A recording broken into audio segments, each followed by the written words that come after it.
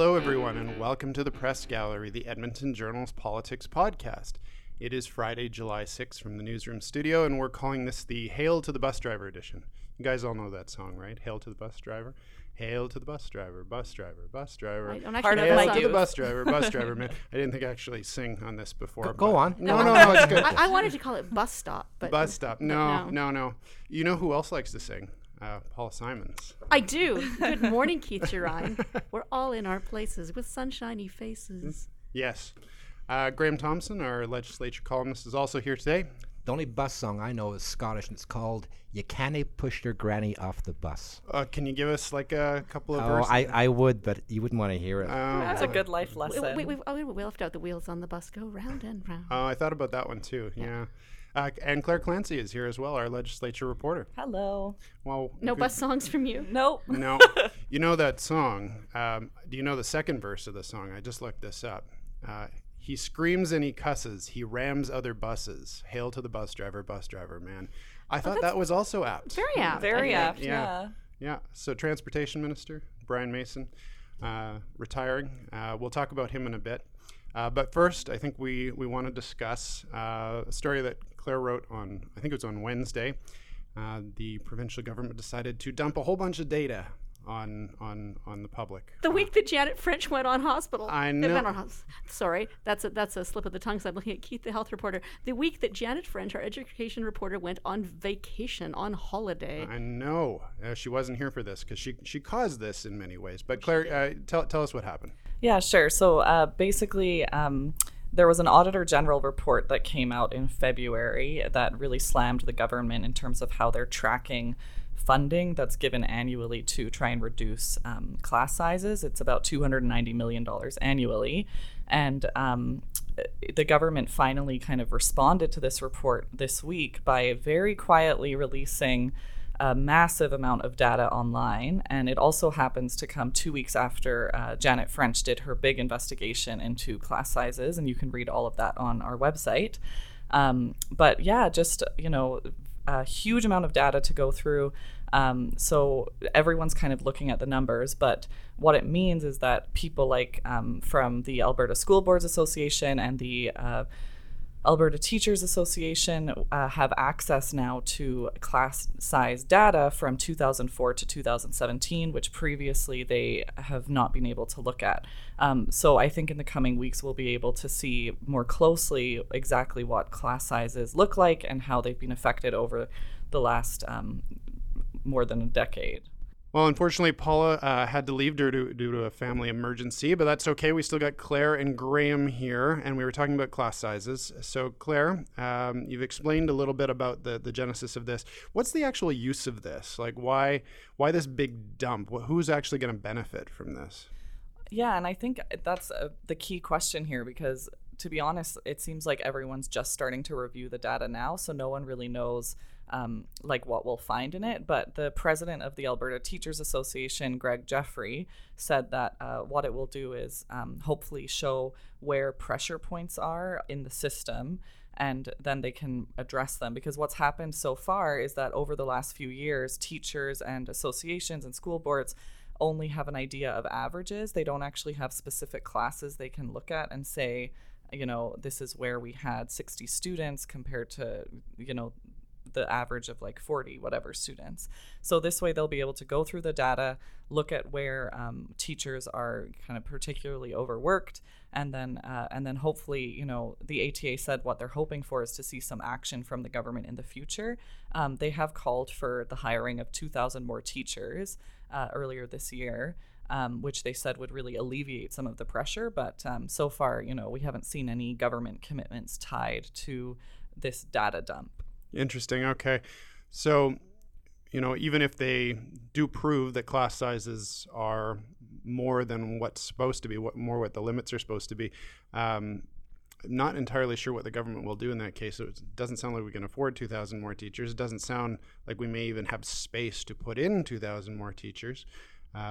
This may be a Jason Kenney problem in a year from now as well. And the UCP has been really quiet on this issue. They haven't really got into it. And it's interesting, that we did the series, Janet did a series, and there's been very little response from the UCP. We pushed them to get a response on the class size issue, and they said basically, with a one-line response from a few weeks ago saying, the NDP spends a lot of money on health and education and doesn't get very good results. They don't want to get into it because, first of all, this is an issue that goes back to the old PC, the Conservatives under Klein and moving forward. Also, they don't have an answer. If they were to say, yeah, there's a problem with class sizes, then you got to address it. And how do you address it? So they're not even addressing this issue, really. They're just avoiding it because they don't want to get into talking about class sizes. To them, it's all about the deficit and the debt. And I think, so they have no answer. Plus, they don't want to get back into maybe thumping the old PCs over the head. And the NDP has a problem because they inherited this issue and they haven't got a solution except for spending more money. Exactly. Right. And unfortunately, it comes down to kind of what the funding priorities are for boards. So the Alberta School Board Association President Lori Jess said that over the last few years, this hasn't come up kind of at a table as a major issue while she's been speaking with people. So I think class sizes, although it obviously looks like a problem, the question is, what are the funding priorities? And we'll have to see what happens kind of in the coming months with that. Right. Well, let's move to our next topic. Brian Mason, veteran of the legislature, has announced this week that he is stepping down, that this will be his last term in office.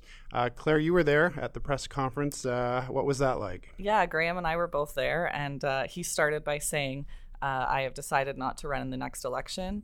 Does anyone have any questions? And, having a typical fun Brian Mason news conference. He's really known for being kind of a very witty MLA, and he's government house leader and transportation minister currently. So I think he'll be really missed at the legislature, but within the NDP, he's the longest serving NDP MLA. He was leader for a decade before Notley took over leadership and then won the 2015 election. And the premier, also said that Brian Mason has her deepest thanks for all of the work that he's done. But Mason basically said he doesn't know what's next for him, but he said it's time to leave politics. And I think he's leaving on a high note, obviously. So it's what better time to leave than when you're in government, when he never thought that the NDP he'd never sit on that side of the house. He said that was one of the best days he had in politics, was when he could sit on the government side. I bet.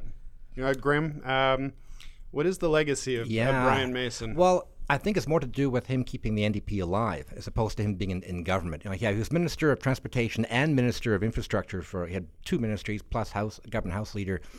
But I think he'll be remembered as a person who kept the NDP alive, and he was for many years the most effective MLA in the House. And of course he was opposition NDP, and people made a point about how he got along with other people from the PCs. He'd have lunch with Ted Morton. He was good friends with Dave Hancock. They used to be roommates in university. He was friends with the government because the government back then didn't see him as a threat. It's interesting how Klein would be quite kind to the NDP because they were two people, maybe four in a good year. And of course, then they become government. But I think that Mason he was very quick-witted. He was always open with the media. Of course, he was opposition. He was desperate, of course, for attention. But I think that people will read into this, the government's on its last legs. This is the third minister to announce they won't be running next election. With Brandy Payne and Stephanie McLean have both announced they're not running. But the difference is Mason is 65 this year, and he was sort of hinting he's going to step down. Even before the last election, I wrote a political obituary after he stepped down as leader to kickstart the leadership race, and he was really pushing, behind the scenes, Rachel Notley to run. And I wrote a column thinking, this is basically his time. Hopefully he'll stay on as an MLA. And at that point, they were thinking for the last election, the conventional wisdom within the NDP was they would form the official opposition. They were going to not win the election, but then Mason would be sort of the elder statesman to help train all the new NDP MLAs who'd be elected, they figured maybe 20, maybe 22. And of course, and then he would then quietly fade out towards the end of this term and then go retire in BC. Well, of course, then they won the election. And yes, he is very excited, but at the same time, before that election, they weren't all celebrating. The last few days, he realized, oh no, we could actually win this. And they weren't ready to take over. And then Brian Mason got 2 portfolios, not 1, but 2, because at that point, Notley didn't know who could actually take on a portfolio. She had very few people who had experience. So she really relied on him. And then, of course, over time, infrastructure became the portfolio for Sandra Jansen. He is only transportation now. And the sense is that, yes, he was going to retire. It's not unexpected. It's a problem for the NDP in a sense. If he'd run again, he would be sure to win that riding. Edmonton Highlands, Norwood. Yeah, absolutely. He'd win, no problem at all. Now that he's stepping down, that gives the opposition or a chance maybe to get. I'm not saying they would. I think the NDP is pretty solid there. In fact, I wrote in my column this week, talked about Ralph Klein said of Mason it would take an atomic bomb to get him out, to defeat him. And I think that, so by Mason leaving now, if he had stuck around and run again, of course the danger is with the UCP doing so well in the polls, if they win and all of a sudden he becomes an opposition MLA again, and then he'd retire, and it wouldn't look very good for the NDP. So I think leaving now, he's leaving on a high. He's won 10 elections in a row, both provincial and civic, and he can go out holding his head high. Yeah, his riding, Edmonton Highlands, it's a pretty strong NDP territory anyway, so I think the NDP will still have a good chance there. Yes. But it's not a sure thing anymore. That's because the opposition can now load up on him if they wanted. And he did say that, that Rachel Notley asked him to run again, but it's not a surprise that, at 65, he's decided it's time to move on. I don't think it's a sign that that he's stepping down because he's convinced of a loss. Like, that's not what this is. No, I think this is not the signal the NDP is in trouble. There are many other signals that the NDP is in trouble. This is not one of them. Yeah. It's just funny, his career's sort of come full circle. I mean, we call it hail to the bus driver because many people may not know his first career was as a bus driver for Edmonton Transit, went from there to being a city councillor and then to the NDP. And of course, now he's transportation minister. He's done some announcements at Edmonton Transit bus yards in the last year with Amarjeet Sohi, another former bus driver, who's now our federal infrastructure minister. It's just kind of funny. But go ahead.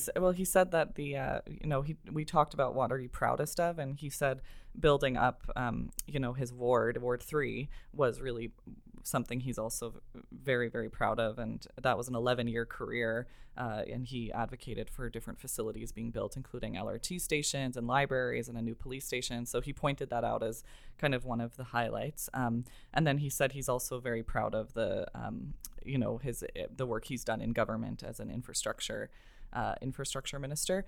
I thought what was fun, though, was he said that opposition was definitely more fun for him, which you can imagine it would be.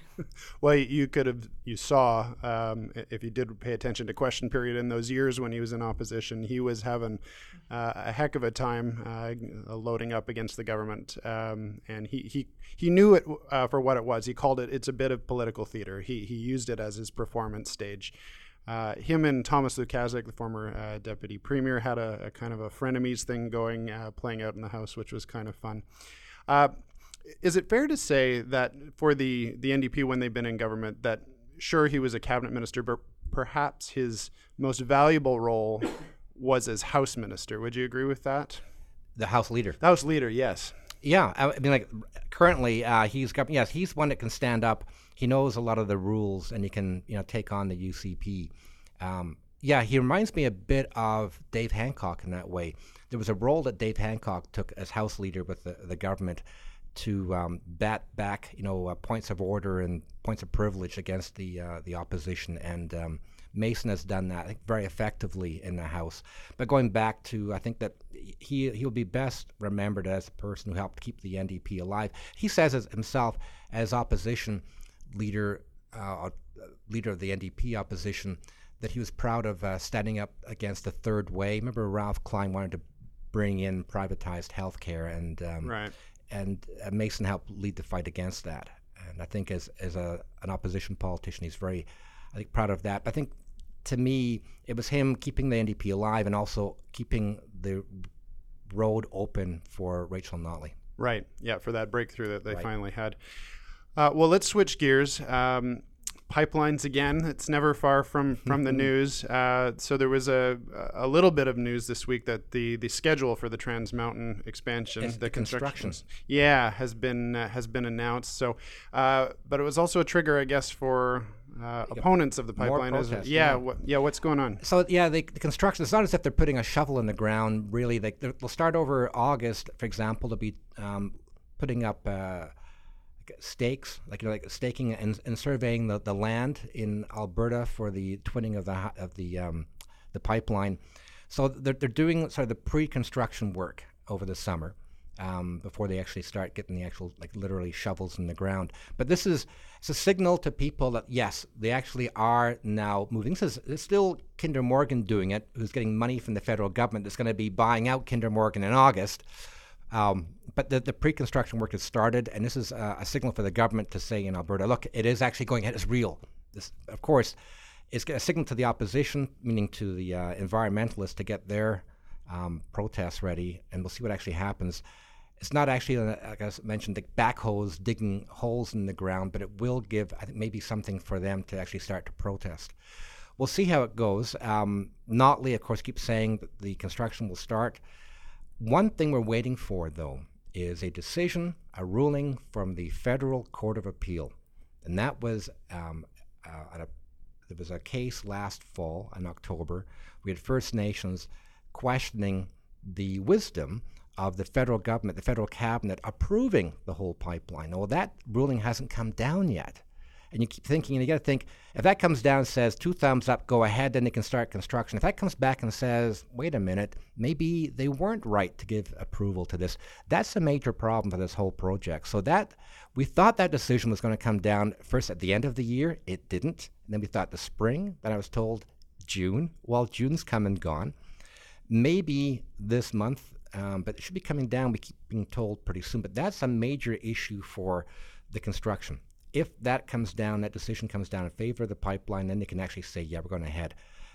Until it comes down, there's still that question mark lingering over the pipeline. Even though it's won 16 court cases in a row, there's one more to get it clear. The big one. Yeah. Well, protesters aren't waiting for that court decision. Well, of course not. But it'll be a busy summer then, as of August. This is it. Yeah, well, August, we're in July, August, and then we're into the fall. So I think that we're going to see more movement both directions in this terms of the construction as well as the protests. And it's going to continue to be a huge issue up until the election in the spring. We'll just see pipeline, as we have for the last year. Yeah. Yay. Yes. Our favorite topic.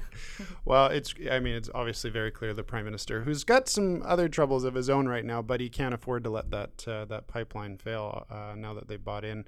But it's as you're right, that court case and potentially, if the protests start growing in size, start growing in audacity, as they did this week when some people dangled from the bridge to block tanker traffic, then that's going to be an interesting problem for the federal government to solve.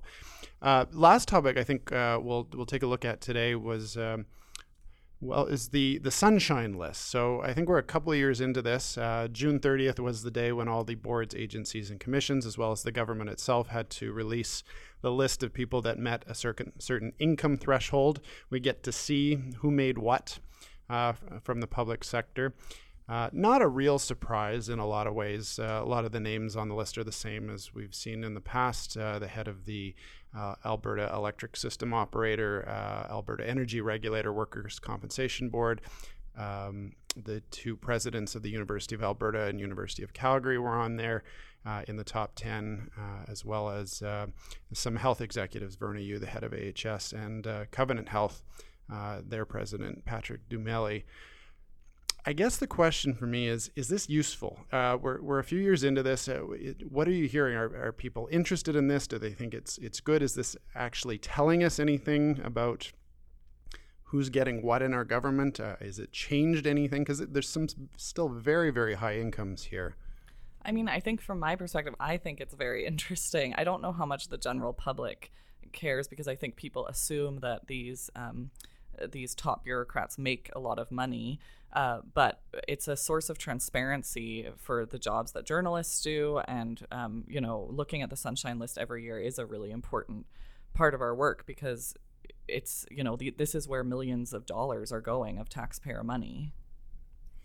Yeah, I'm like of two minds about this. I understand the need for transparency, but there's sort of a voyeuristic aspect to this. And, to me, it's sort of window dressing transparency.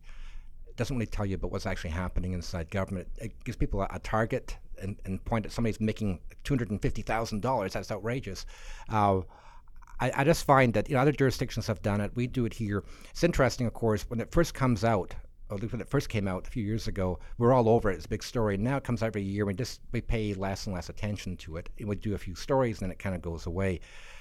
The thing is, of course, if they were to hide this, we'd spend a lot of time digging it out and do front page stories of who's getting what. And it's wise just to put it out there. We do a day or two stories, and then we forget about it. But I do think it's sort of a voyeuristic way of looking at what government does, and to me, there's a questionable value in it. And Keith, did they change the threshold this year? It goes up every year by the cost of living. Okay. Yeah, yeah. So that it adjusts every year. So what is it now?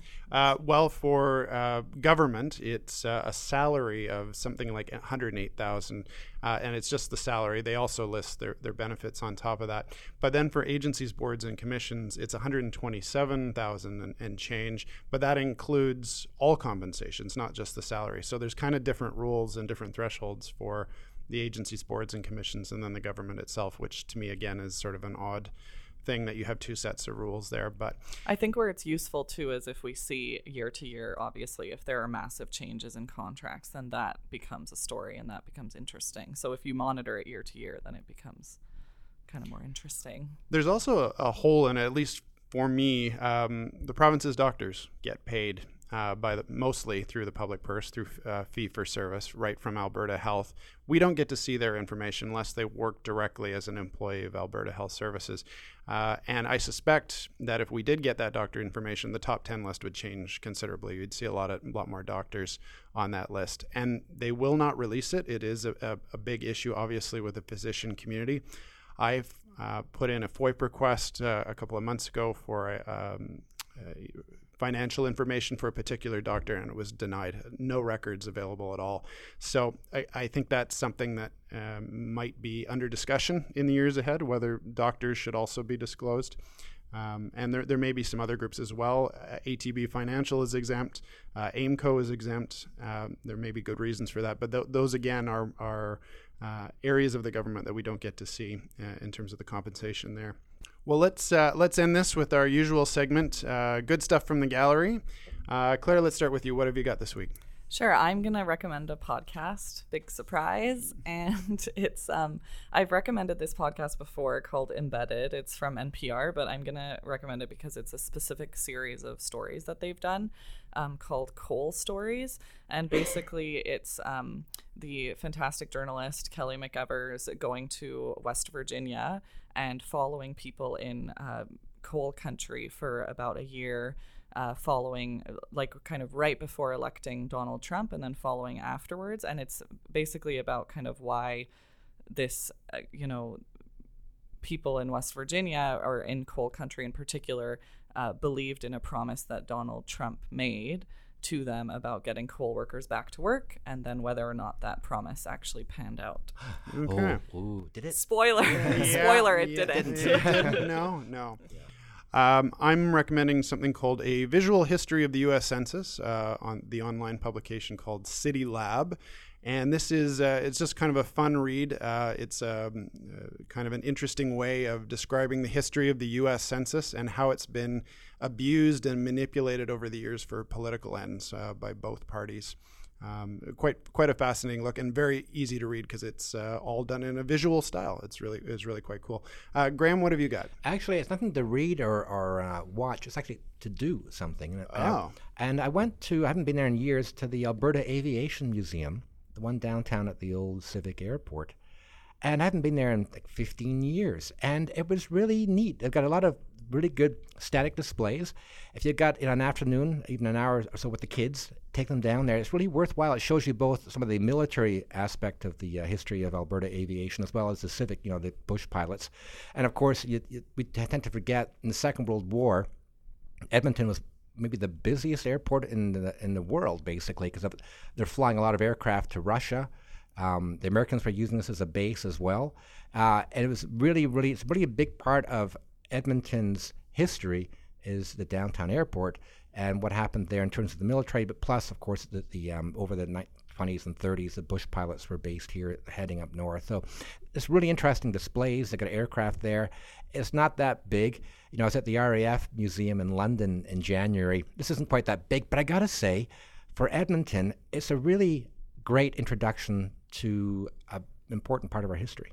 Yeah, that I've been there. It is fascinating. That is a good recommendation. I love museums, so I'm going to put that on my list. All right, well, that'll do it for this edition of the Press Gallery. Next week, Emma Greeny should be back in the big chair. Hopefully, Paula will be back as well. We'll see you then next time on the Press Gallery.